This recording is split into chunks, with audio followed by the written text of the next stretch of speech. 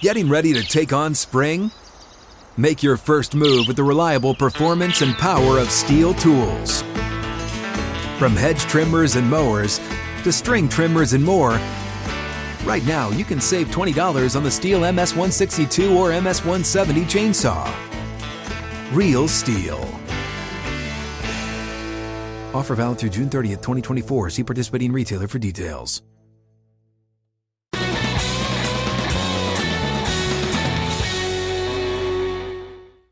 So in Week 15, 13 teams to this point. We still have two games tonight. 13 teams scored 20 points or less in Week 15. Welcome back to Outkick 360 across the Outkick Network. Bad offense is what we're seeing. And there's a lot of blame to go around here. But, Paul, it's not the offensive league that I thought we were going to see, but bouncing off of what was 2020, and we saw some great scoring numbers last year. If you look at the top, the elite teams, which includes Kansas City and Green Bay this year, they're not as elite as they were last year. I mean, Aaron Rodgers is, but statistically, they're not. We saw Kansas City go through a phase where many were predicting they wouldn't even make the postseason. And then last week in particular, I'm watching these games, and I'm glued to these games. Like, I'll sit and watch Houston and Jacksonville and not be miserable, as crazy as that sounds. Now, that was on Red Zone, but you get my point. If the NFL's on, I'm attracted to watching the game. But if you think about what we saw in Week 15, it's hard to argue against the fact that defense is coming back to the middle and offense is dropping down. And I don't know specifically why we're seeing it, but I'm interested, Paul, to get your theories, because COVID's playing a factor in these rosters, and so is the 17-game schedule, because we're seeing, I think, even more lack of participation in practice, timing and rhythm. Injuries have played a big factor early in seasons for a lot of teams, including the Tennessee Titans.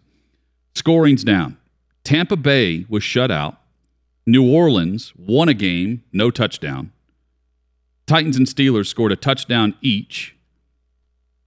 The Cardinals looked completely lost and discombobulated.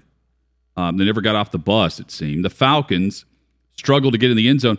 They had the ball 3 times inside the 10 and did not come away with points, with touchdowns. The Giants did not score a touchdown. No surprise. But again, they're facing Dallas, and Dallas's offense was nothing in particularly great against the Giants' defense. The Patriots were shut out for most of their game against the Indianapolis Colts on Saturday night, and we saw very uncharacteristic turnovers from them. Browns and Raiders combined for 3 touchdowns in their game. Monday Night Football between the Bears and Vikings featured a whopping combined 26 points in that game. The average total points combined in games for Week 15 is 39 as we go into tonight's games. 39 points combined. And if you subtract out defensive scores or special team scores, that number's even lower. But, Paul, the NFL average this season is 46 points per game combined. This past weekend we saw 39, so that's 8. We saw 8 points less across the board than what we're even used to seeing in a down offensive year. And it's due to injuries, it's due to COVID, it's due to more than that. Bad offensive line play. This week alone, there were 65 sacks across the league. There were 36 turnovers. I mean, the Titans really helped out in that category, but there were 36 turnovers. And I'm thinking in the lines of, okay, the Titans' offense looked really bad. How bad are they? The answer is they're about on par for the rest of half the league, if you really sit down and look at it. And it's not all bad teams that are turning it over at a clip that we're not used to seeing.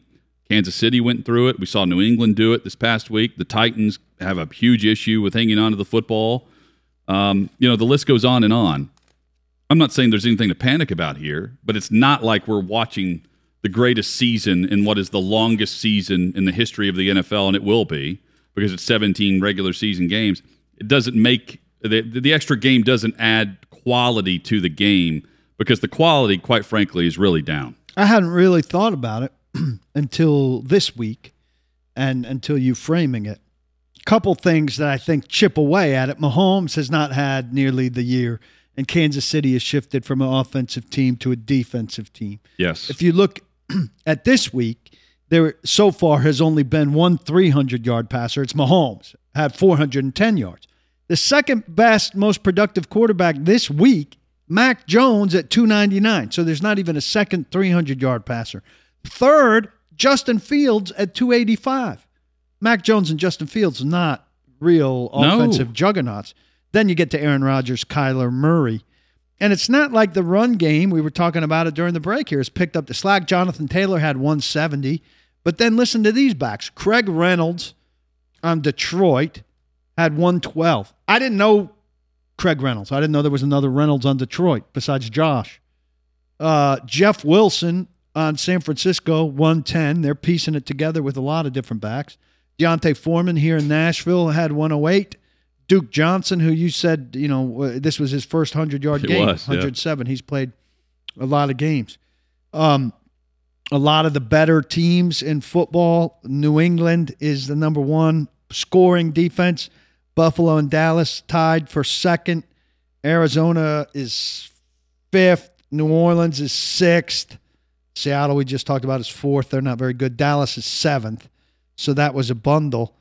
Tampa Bay's top in scoring. Dallas is 2. The Colts are 3. The Rams are 4. But somebody as good as Green Bay is only 14th.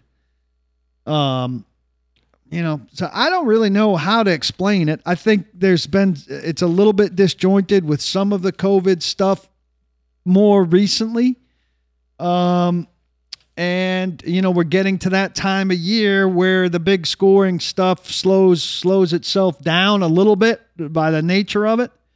And I think there are some defenses that are growing and getting better. Kansas City chief amongst them. Locally, we see the Titans, who have gotten much better on defense and much worse on offense. That's offensive injuries have contributed there, and defensive team building has contributed there. But I don't know what it is. Well, and I think part of this is the cream of the crop. The elite teams this year are not nearly as close to being as elite as what we've seen at the top of the NFL. Point being, you have to go back all the way to 2014 to find a team that lost more than 3 regular season games. And before that, it was 2002. Saying like to find the best team, the elite team of the league. That was lost always more than, better. It was always better. They lost 3 games or less. They were 13-win and teams. If you look up top now, I mean, you're finding teams with a lot of flaws. Packers could do it. Yeah, and you're again like it's not common to see the top of the league as down as what we've seen. I mean, in the AFC, Kansas City's got 4 losses. Everybody else has at least 5. In the NFC, Green Bay's got 3 losses. Dallas, Tampa Bay, Arizona, Rams have 4. Rams still haven't played this week. Everybody else has at least 6. I mean, it's entertaining because it's jam-packed going in with 3 games to play. I mean, the league wants this parity and wants this drama to unfold because right now, and I don't think I was saying this last year, right now, you could take who's the 12 seed? Cleveland. You get Baker Mayfield back with Nick Chubb. They're the 12th seed in the AFC. And I could sit here and rightfully say they could compete with the 3 seed Tennessee Titans or the 2 seed New England Patriots based on what we saw in New England. That's the 12th seed with 3 games to play. Top to bottom, I think we're seeing entertaining football. I'm entertained when I watch it. And there is no perfect game. So many people want to point to a fumble being a huge issue. It's not. But it's a recurring issue over and over for a lot of teams that we haven't routinely seen make the same mistakes over and over if you're seated at the top of your division. I guess that's my point. Which makes it more compelling. So I think maybe that's why I haven't been thinking along those lines. Division leaders are more average than expected. Right? And there's no better way to describe the NFL in 2021 than what we're seeing in the AFC North right now. That division, to me, exemplifies what we're seeing across the league. And who doesn't like it? I mean, maybe if you're a fan of one of those teams, you're not enjoying it. But Cincinnati's 8-6, Baltimore's 8-6, Pittsburgh's 7-6-1, and Cleveland's 7-7. And they're probably out of it because of the structure of the whole. I mean, Miami's 7-7, and because of the structure of the whole AFC. But who doesn't like a division that looks like that? Yeah, I mean, and where it flips on a game. I think there are people who want more solid, like week in, week out, good play, like good football. I don't know if every game or half the games feature like a great game where people leave and say, you know what, that was a great game. There are close games, and then there are blowouts, and there's sloppy play in between. But we've seen a pretty good share of pretty good games. That's going to happen year to year. I think we're seeing more of it this year. Again, I think because I haven't looked that stat up. But I will also say this. I think we're headed into a postseason where, as you look at the wild swings that teams have gone through, we are headed into a postseason, Paul, where any team can win this thing. And I don't know if I've ever felt this firm about the 7 seed contending for a Super Bowl. I think anybody but the 7 seed in the NFC. Yeah, I mean, I don't think a Minnesota or New Orleans can't win. Let's hypothetically say the Chargers get the 7 seed in the AFC. They can win it. They could absolutely go on a run with their quarterback and do it. I think out of the 14 teams, 13 of them will be capable of winning the whole thing. I think the 7th seed in the NFC is not going to be on par with the other 13 teams. Yeah, which is great. I mean, that's pretty good. 13 out of 14. I'll take it.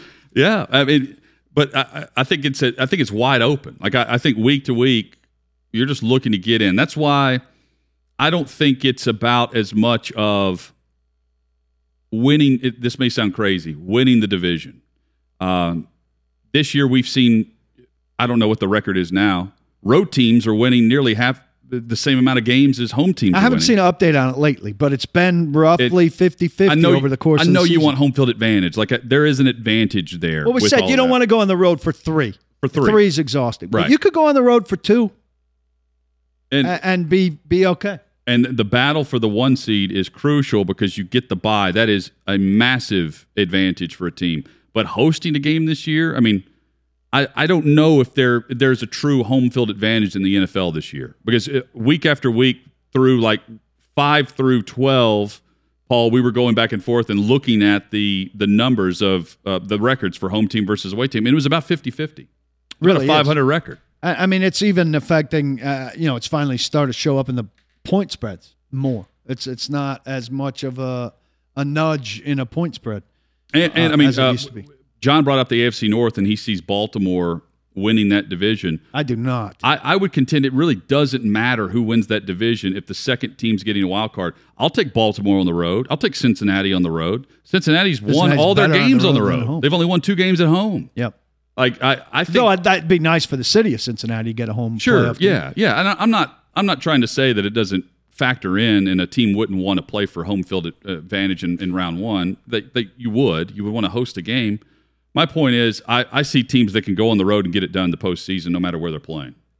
I agree entirely. I'm a little anxious for the postseason now that we're this close, but there's a lot to shake out still, and I mean it's pretty remarkable if you think about it. Like the Titans that had this insurmountable lead that is not so insurmountable anymore. Are they filling in? Coming up, let's discuss the vibe. You were out there today, and I know it's a condensed week. They don't have time to really feel much pressure because I don't even know if they watched the film of what happened in Pittsburgh. But the scenario last week has played itself out to where if they're going to feel pressure and feel a little heat, this is the week. This is the week to do that because Indy keeps winning. The Titans are losing. I think they're fortunate in the regard you're talking about. I think they watched film of the Steelers game on their way back. They did. And then discussed it early and then flushed it. Flushed it's been a frequent word over the last 5 weeks for them. Three of the games over the 5 weeks, including the bye. They've got to. I mean, the Jags was a good win over a bad team, but they got to beat somebody of consequence here in the next 2 weeks, or it's going to come down to a game at Houston. How many times have we said that? Yes. At Houston or against Houston. One of the teams they frequently play at the end of the season, and they've had some clinching scenarios. Even last year. Against the Texans. Even the Titans needed to win last year in Houston, and they did. It was Watson's final game as a Texan, and he put on a show that day. Like, it was a tight game. Was that the Sloman kick? I think so. That Sloman hits a field goal, and the Titans end up winning the division. It came down to a game then, and it's trending towards that right now based on the way the Titans are turning over the football at a high clip. Feel hopeless right now. And I'm going to give you 3 things they need to be thinking about. One of them is a fumble number that is not going to instill confidence in Titans fans. Coming up, we discussed the Tennessee Titans, and Paul has a scenario, and it's credit to Ricky in West End who pointed out that Miami can get in and the Titans could get out of the postseason, lose their way out, even if they won a game. Paul's got the scenario for us. By winning a game, that game would be Houston, I believe, right? It's got to be Houston. Yeah, I think so. There's a scenario out there where the Titans could win 2 of their final 3 games. One of their final 3 games and miss the postseason. Paul has that scenario. And we'll also dissect where the Titans are right now going into their Thursday night matchup against San Francisco. And we'll give you a preview of what to expect from the 49ers as well. Who is this 49ers team that is playing some great football, getting some really solid quarterback play with their solid ground attack? That's next on Outkick 360.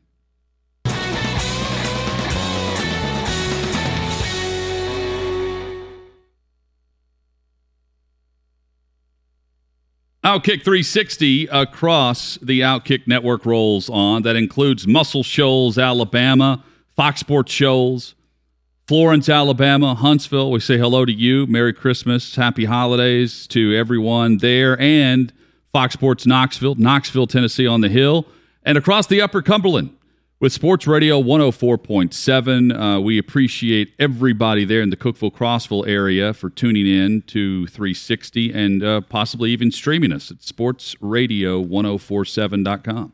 Titans injury front, Jenkins, Saffold, Tart, 2 days of full participation. These are walkthroughs, so don't get, it's not a big physical test. But still, Julio Jones, Taylor Lewan, David Long, Laurel Murchison not practicing. No Lewan. Lewan had like a heating pad or something on his lower back. And this is a back injury. Okay, so you were all over it. He was struggling. He played through it. He limped pretty well coming up to the podium to talk after the game as well. That's one of those deals where it probably gets tight and worse on the flight home. Thinking about it, like I'm sure he's got heating pads all over him. But relatively short flight, fortunately. Yeah, that can't be comfortable whatsoever because you're playing through it and you're kind of loose, and then you cool off and you tighten up. And Quessenberry also on the injury report with a knee, but he was limited yesterday, full today. Saffold, what'd you say about Saffold? Saffold, full participant both days. That's good. With shoulder, but again, not particularly physical. It's no pace this week, pretty much. FanDuel.com/OK360. Tomorrow, the San Francisco 49ers will be traveling to Music City because they face the Titans at Nissan Stadium on Thursday Night Football. And right now, FanDuel has the 49ers, last I checked at least, and I'll check again, 3.5-point favorites on the road on Thursday Night Football, which is rare. It's rare to find the road favorite, especially if you're going from a coast to practically the opposite coast, which is very unusual in NFL scheduling. They try to avoid that. Couldn't do it this go-around, I guess. That's got to be tough on the 49ers. They're playing really good football, though. They're getting great quarterback play. They can run the football because they have a talented wide receiver who can do it all. And defensively, they are among the best at stopping the run. Their weakness may be throwing the football. A.J. Brown's back, so their weakness may be defending the pass, but they are excellent at stopping the run. And Paul, you were telling me during the break, this is the wrong team for the fumbling Titans to face coming off a game where they turned it over at a high rate. Yeah, here are my 3 things that they should be looking at this week. We've got a condensed week. San Francisco is number 1 in 3 fumble categories regarding their opponents. Forced fumbles, 2.1 per game. Forced fumbles in the last 3 weeks, not yet on this, Jacob. Forced fumbles in the last 3 weeks, 3 a game.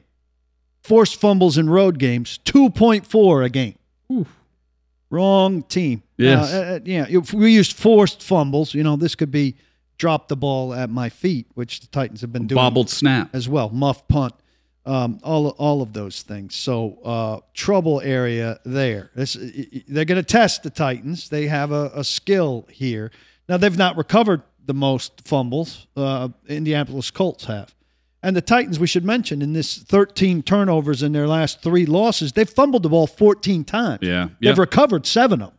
That's a great point. So they've been very fortunate, you could say, there in recovering half of them. That's a pretty good recovery rate. 2 other things I'm conscious of. You mentioned Garoppolo before. Since Halloween, 12 touchdowns, 4 interceptions, 107.4 passer rating, only 2 sacks, 9.02 yards per attempt, 13.08 yards per completion. Those are large numbers. That's number 1 in the league. Large numbers. You've got to hit him. You got to get him off his rhythm. Titans passing game, pass defense has been able to do that some, and they need to do it more. And we hit on Deebo Samuel. This guy's a nice wrinkle. I mentioned it with John McClain. Patterson is doing this in Atlanta, a receiver working out of the backfield. In the last 4 weeks, he's got 35 touches for 320 yards, but 28 of those are carries. And he's got 5 touchdowns working out of the backfield. This is a new wrinkle that the Titans haven't seen and dealt with. And they've been playing great run defense. This is something they haven't seen come out of the backfield. I agree. And they need to watch out. I'm not saying the Titans. The league needs to watch out about this guy, because I think the perception is, and I realize there are a lot of people watch the 49ers play football. I think the perception is on Deebo Samuel that he's just this gadget guy, right? He was inserted into the lineup. They're getting the most out of him out of the backfield. He has like 268 yards rushing or something like that in recent weeks because they're so banged up at the position. So it's out of necessity that they found a role for him there. But don't get it twisted. This dude is a playmaker.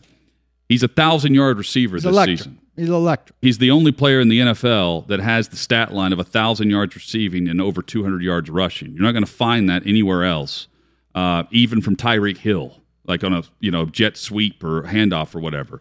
Deebo Samuel's doing that, and the 1,000 yards. He's also his yards per catch are insane.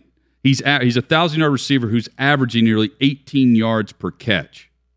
I mean, so the big playability is there. That's what A.J. Brown did in his. That's it. He's the A.J. Brown for their offense, and anyone watching the Titans knows how important A.J. is to the entire offense. It's crucial that he's back this week. But since Week 10, San Francisco's averaging 145 rushing yards per game. So they've turned it up on the ground. Garoppolo's been extremely efficient with the run game behind him. Shanahan's done excellent work figuring out a way to get the run game and the ground attack going. And that's that 145 a game since Week 10. And I realize you can make stats fit whatever narrative you want. That's good for 4th best in the league. So to me, they've turned it on at the right time whenever they started this win streak. It has fueled their success. Meanwhile, the Titans' run defense, which is the best in the NFL, by the way, since Week 2. If you take out the Arizona game, and I realize that counts, but if you take out the massacre that happened on the Cumberland, you're left with a number 1 rush defense in the NFL since Week 2, and they're facing a team that's going to come in expecting to get about 150 on the ground. And then, oh, by the way, they play off of that. Jimmy Garoppolo, 12% of his pass attempts result in pass plays of 20 yards or more. That's the explosion element that the Titans don't have, that the 49ers possess, because they have Deebo Samuel and Ayuk, and now George Kittle is back from injury. And since he's returned, he has been a terror. He's been the best tight end in the NFL, and that counts Kelsey. George Kittle's the best tight end in the NFL right now. And it's because they've got the ground game going, and that has allowed them to open up everything. That they can be deadly offensively. And I think, at least I'm basing it off on my perception of Garoppolo. I've seen him play in person one time, and that was 2017, I believe. They just traded for him. And, we were out there. And the Titans were out there. That was the Titans' disaster the Titans, West Coast trip. I think Dawson hit a field goal at the very end as time expired, and the 49ers won. It's the last time the two teams played. But it was a very slow and plodding offense. And I've seen them on national TV, and I've paid attention to them. But from afar, you think of Garoppolo as just like this guy that's about to be unseated by a rookie. And it's the opposite. He's kept the rookie seated because he's playing at such a high level right now. That game ended with a drawn-up play in the dirt to who was it on defense that was playing some offense for the Titans at that stage. It was a really bad ending. Oh, Adoree Jackson? Yeah. Oh, that's right. That was that game. I forgot about that. Yeah, he said he never practiced that it. Play. That's right. Adoree said Robisky. he did not. It was Terry Robisky's one of his finest games, finest moments. Those were the two games that really marked the end for Mike Mularkey, even though they bounced back and went to the AFC Championship game that year. Let's continue briefly on San Francisco. Since week one, there's been a noticeable trend that's happened to their run defense. It's been second best in the league behind the Titans. So you've got number one versus number two since week two across the NFL. Tennessee allows just 63 yards per game rushing, and the 49ers allow just 78. And that's an important trend because through the first 9 weeks of the season, they were allowing 132 yards per game. That was sixth worst in the NFL, and they've now averaged that out to become the second best. They've really improved in that area. And that coincides. And their defensive front is excellent. That coincides with their run game on offense, too. They've turned on both at the same time. And it is, to me, the clear and obvious key is which defense is going to stop the opposition's run game. The Titans have to run it. That is their identity and their staple. And I think for Garoppolo to be as effective as he's been in this stretch, they also must run the football Thursday night. But the 49ers are probably better equipped at surviving if they can't run as effectively as they like. Yeah. The Titans, unless A.J. Brown really hits the ground running here, have shown us that they can't find pass plays. They can't find pass plays even when they're running it. And so they're really going to struggle to find pass plays if they can't run it. And Nick Bosa, a week after the Titans really struggled, understandably, with T.J. Watt, is going to look at that film and be licking his chops. Then if you've got Lewan at less than 100%, clearly they'll go after Quessenberry first. But if you got Quessenberry plus a wounded Lewan, not a good recipe. Most of the time, if something's working, you don't, go off kilter and do something different. What is Dane Cruikshank's status right now? I think he's playing and he's all right. Am I wrong? Dane Cruikshank played the game of his career. For those not familiar with the Titans, Cruikshank is notoriously he is a special teamer at heart. He's a special teams ace for this team. That's how they treat him. He's been on the roster as a special teams player, and he's spent his career being hurt. He made his first career start this year, which I believe is year 4 for him, maybe year 5. No, he's the same year as Evans and Landry. So, right? So year 4, and Cruikshank made his first career start against the Kansas City Chiefs this year, and he did an excellent job against Travis Kelce. He did. That's what the Titans drew up. They put Cruikshank because of injury on Travis Kelce, and it worked. Do they go back to what worked? He was starting for Amani Hooker. He was starting for Amani Hooker, but again, it worked against one of the top tight ends in the league, if not the best. They held him in check. Do they go back to what worked against Kelce and use that for Kittle? Or do we see more of, Amani Hooker or Byard? Because they had Byard available for that game in Kansas City, or against Kansas City, and chose to go with Cruikshank. That's a matchup I'm interested to see what they do, because it worked. I would imagine against Kelce. I would imagine Byard, but I don't know. I don't think Hooker could keep up with him. Do you? Or Cruikshank?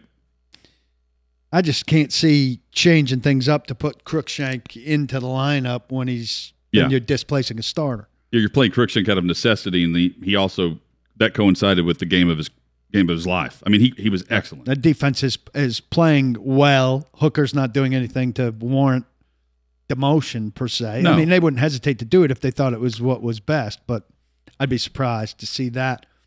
And I wonder, Cunningham played starter snaps. Jayon Brown's a bench player. Yeah, but Jayon Brown's the best coverage backer. And so how does that change? That's a great point. With a tight end that's such a weapon. And David Long's not close to coming back, right? David Long hasn't practiced this week. That's who they need back if you're looking for a coverage guy, because he's the better version of Jayon Brown. Jayon Brown was unseated by David Long earlier this year, and now they're willing to start Zach Cunningham immediately. That tells you how they feel about him. They start him immediately. But, I mean, they had Cunningham and Evans in base against Pittsburgh. Freiermuth is challenging, but Pittsburgh's not a downfield team. So I wonder, can you be Evans and Cunningham in base against this team, which is more challenging in the passing game? I wonder. I don't know. We didn't see Cunningham in this game have to turn and run a lot. I think he's more athletic than Evans and better in space, but we didn't get to see it much. No. He was coming forward mostly. We'll see it more in this game, and it'll be a big test for him and for Jayon when he's on the field. Jayon was the singular inside linebacker in nickel in this game, so Cunningham and Evans were both going off. We'll see if that's what they are now or if they're game to game with what they do with their inside backers. And obviously, like you said, getting David Long back would be big for them to be able to do that, but it's not going to happen this week. Paul, this week, the Titans feel a little heat, maybe a lot of heat, I don't know, from Indianapolis, who continues to win. They're on the road Saturday on Christmas Day against Arizona, but they will know the result. Titans go first this week. Right. And Indy went first last week. But the Titans have the tiebreaker because they've won 2 games against the Colts. But at the clip the Titans are on versus the trend that we're seeing from Indianapolis, Indy's winning, the Titans are losing 3 of 4. And they're turning it over at a rate that makes it very difficult to win games in this league. So the question is, what's the scenario when it just looked like everything was just rolled out on a red carpet to the postseason whenever the Titans won their second game over the Colts? What's the scenario that could actually keep the Titans out of the playoffs if let's say they win a game? There's a scenario out there where they win one of their final 3 games, and they could actually still miss the postseason based on other results. Yeah, I should have done a better job to count this and see if this is 10 games or if it included the Colts and it's 13 games. Here's what has to happen. The yellow box is the winner. We'll talk you through this on radio. So week 16 this week, San Francisco beats the Titans. The Colts beat the Cardinals. And here you have Chargers beat the Texans. Bills beat the Patriots. Miami beats the Saints. You'll notice the trend here. These are 3 of the key teams: Chargers, Bills, and Dolphins. Okay, so let's explain why. Because all 3 currently are wild card teams, or they are wild card contenders.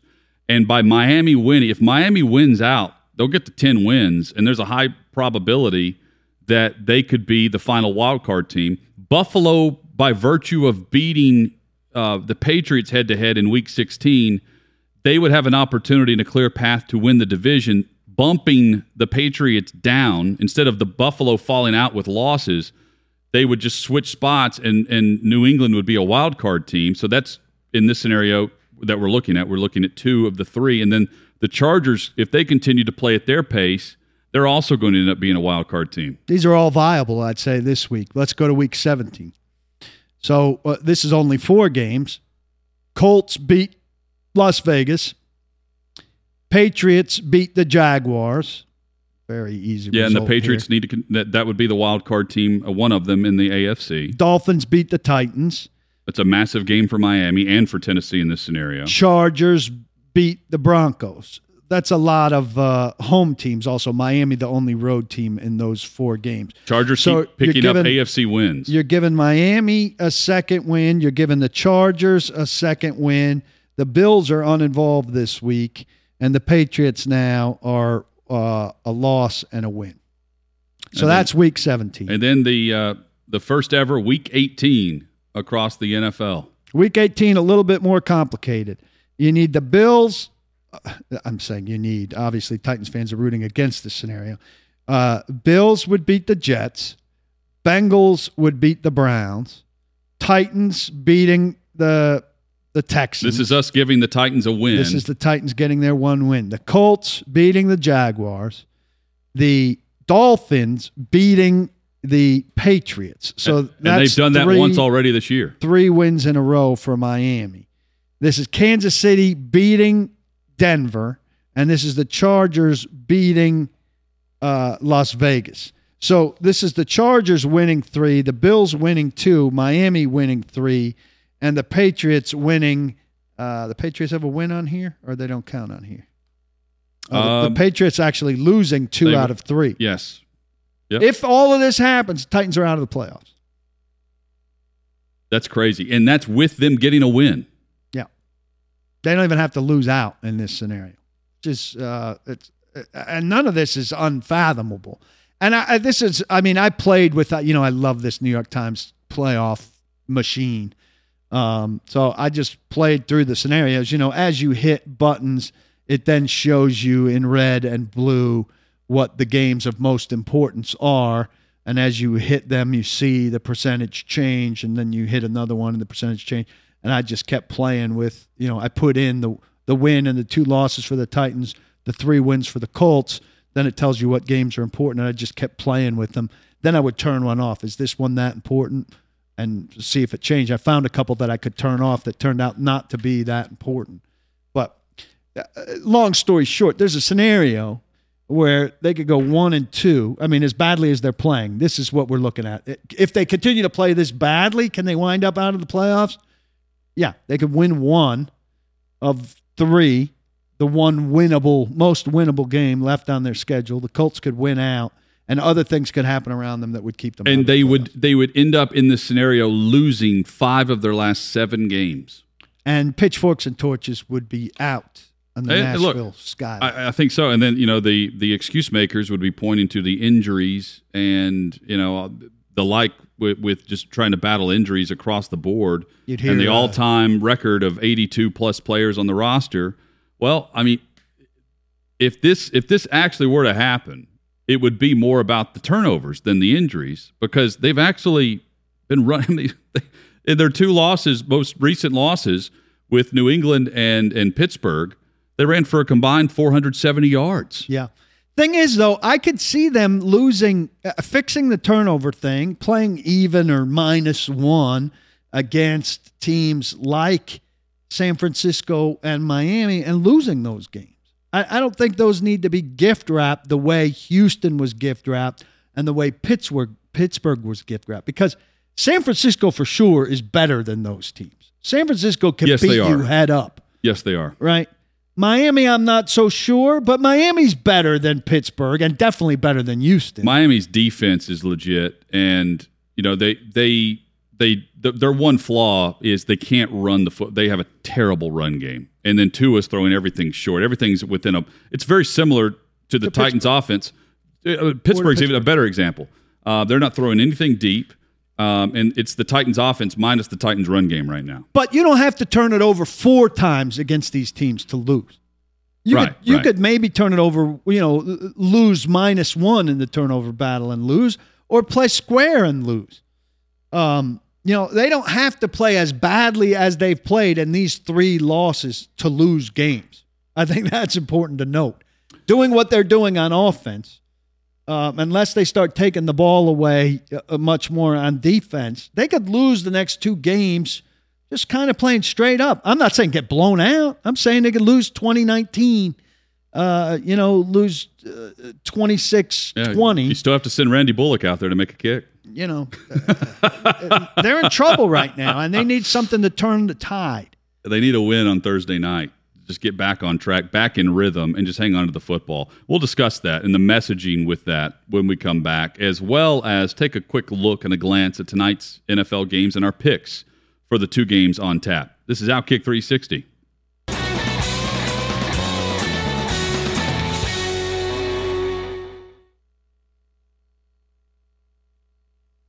I don't think this is in Vrabel's nature, but I do have a scenario to throw out to Paul to see if he catches the vibe I'm going for here. Outkick 360 from 6th and Peabody. Yeehaw Beer, Old Smoky Moonshine. Glad you're with us. Merry Christmas, Happy Holidays.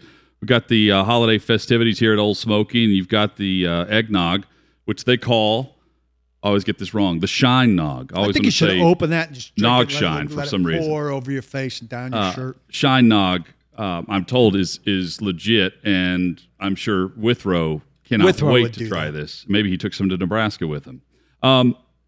So they have been, I mentioned earlier this week, that the weekly, daily message from Vrabel, he preaches, hang on to the football. They're stressing this. I know that Downing was saying that they practice ball protection, all the time. All the time. They stress it. Players will tell you that too. Is this a week or a short week where maybe once you don't even mention turnovers? Because they have been horrible at this, not the coaches, the players, at hanging on to the football to where now it's all we're talking about. It is the narrative of their season right now. And if they just protect the football, they're going to win the division. So to me, I wouldn't harp on it as much and just let it play out, because harping on it isn't working. I understand you want to practice it, continue to practice it, but there's no need to stress the turnover ratio if it's not doing you any good on Sundays, or in this case, Thursday night. It's an interesting idea. I can't see him not talking about it at all, because they're very much, if we do X, Y, and Z, we win. Right, yeah. And so one of those things is going to be we gotta protect. It's like a game maxim. Yeah, but I can see them backing off maybe the hammering it home thing. But I could also go see him going in there and saying, "What the hell?" Like, I mean, this is kind of what I wrote on Sunday from the press box at Heinz Field. Like, what the hell? Yeah, you're harping on it for 3 games, and clearly the message isn't getting through. So, what are we dumb? Are we incapable? Are these teams this much better than us? Like, let's tick off the possibilities here, because it's ridiculous. But I also think at some point, I don't know how to describe it. It just stops. It's almost like turnovers on the reverse, where you get sick of teams saying that they come in bunches when you're not getting them. I do think it's Sunday definitely happened that way. It's kind of an aberration where the faucet just turns on, and I think the faucet will at some point turn off. But like we just said, I don't think that means that they win. They have other issues. I mean, this is the main issue that needs to be addressed, that gets them back into a place where they can win. But then they have to do it. They have to find chunk plays. They have to score touchdowns instead of field goals. They have to get a takeaway themselves. They have to, there are a lot of other things that they have to do too against a quality team like San Francisco, that once upon a time looked like a good opponent to have late in the season, and right now doesn't look like that at all. I think it'd be hard not to mention it this week based on those fumble stats that I listed earlier. I know. With this defense. They've got 2.1 fumbles a game against them. Kickoff across the NFL coming up in an hour. Paul, let's quickly do a 2-game parlay right here on my account. We've got Washington plus 9.5, Philly giving 9.5. And we have Seattle and the Rams favored by 7. How should we play this tonight on FanDuel? I'm all in on the Rams. All right, Rams I don't minus like 7. Seattle at all. Now, my parlay that came apart last night, my 8-game parlay, I was condemned in my house for having taken Washington. So, for the sake of my household, I would lean Philadelphia. All right, we're taking Philly because they have Jalen Hurts and Washington has Garrett Gilbert. We're going to lay the 9.5, believe it or not. And then we have the Rams minus 7. Enjoy the games tonight. Tuesday Night Football. We'll recap it tomorrow, plus primary complaint, Bobby Carpenter, and plenty of NFL talk on Outkick 360. In the meantime, be sure to lock your locks and don't block the box.